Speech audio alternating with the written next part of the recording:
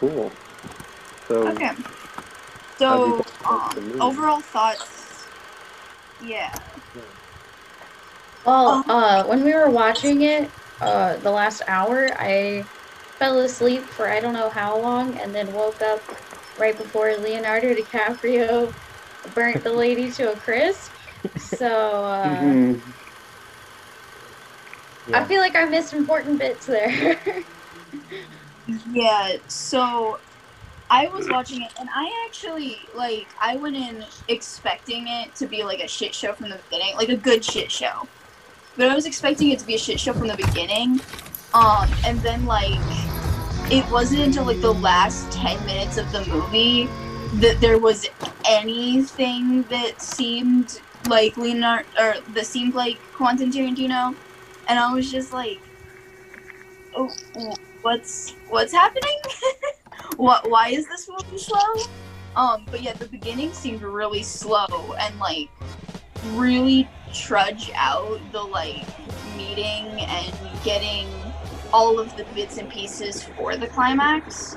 But after as soon as I watched it, I had to go through all of the scenes in my head, and because you have to do that with Quentin Tarantino, and I was just like, this makes sense now, but this is not your normal movie style.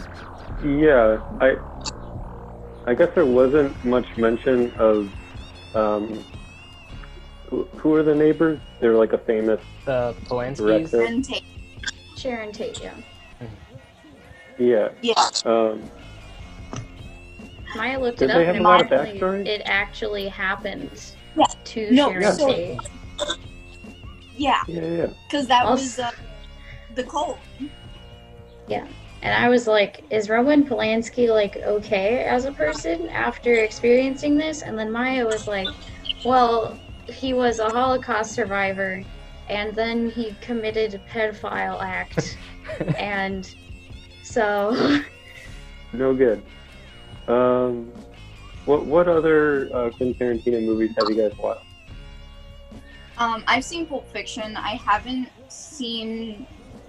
I don't think I've seen the other ones, but I know his style based on research and stuff, and I really love Pulp Fiction. So I've seen Pulp Fiction probably 5 or 10 times. I've seen Reservoir Nothing in Dogs and Hateful Eight. Mm-hmm. Oh, Hateful Eight, I Tarantino. have seen Hateful Eight. Oh, I then have- yeah. Okay. Oh, did you guys watch the Red Apple advertisement at the end? Quentin Tarantino has this No. this made-up cigarette brand that he puts in all of his movies, or not all of them, but most of them. It was in Yeah. Pulp Fiction. It was in Reservoir Dogs. It was in Once Upon a Time in Hollywood, and When maybe was it Pulp Fiction? when was it in Pulp Fiction? I think every cigarette they picked up, it was probably a Red Apple. But let's see. I probably have. Okay. Yeah, I think Quentin Tarantino, he was kind of like a kid throughout his early days as a director. You know, he would take inspirations from when he was growing up. But I don't know. He still likes big bloody. Sorry, Rick, what's up? Oh yeah. Can we talk about Quentin Tarantino? I raised my hand, Chase. Chase. I can't see anybody. Well, I want to talk. Can we talk about Quentin Tarantino's ridiculous foot fetish and how every 10 minutes yeah. there's some yeah, naked, definitely. dirty lady feet on the screen? Okay. I don't know. Hey, Michael! Yo, Michael. What's up? Yo. He said it's launching. Okay. Doesn't he have a supercomputer? Okay. I don't know. I don't think he takes out good care of it. What, does he put the cat in it? He's got beans in his computer. Michael. He's got beans. There we go. You got beans in your computer? Me? Real question. Yeah. Yep. Oh, Specifically my email. Your email part of the computer? Yep. It's just like a little add-on thing. Just beans. It's like a the little fish mailbox. kinds? I don't know. What are we doing next week? Beautiful boy? Watching a movie. Yes. I think we're gonna do Beautiful Boy. There was a third Oh, I thought you were just calling Chase that. No, it's literally... My Oh, best friend God. calls me Pretty Boy, so I guess it's on brand. We're not on that level. I No. don't know. We're not on that level. Gosh. It has Timothy Chalamet, pretty cool. It has Yes. Steve Carell, pretty cool. It's about a real dad and son, and it's also about drug abuse. So we'll get into it. There was Get into a it. third... We had decided on a third movie, like... Shaun of the Dead? Yes, it's that was October now? gonna be Ooh. after. Yeah, that Okay, was gonna be yep. after Beautiful Boy. Michael, you Okay. excited? Yeah, Yes, I am. it's a great movie.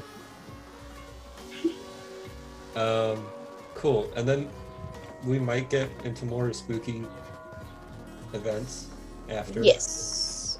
I'm gonna be Depends how I looking- feel. Right. I'm gonna be looking into spooky movies that I haven't seen yet that would be good to analyze.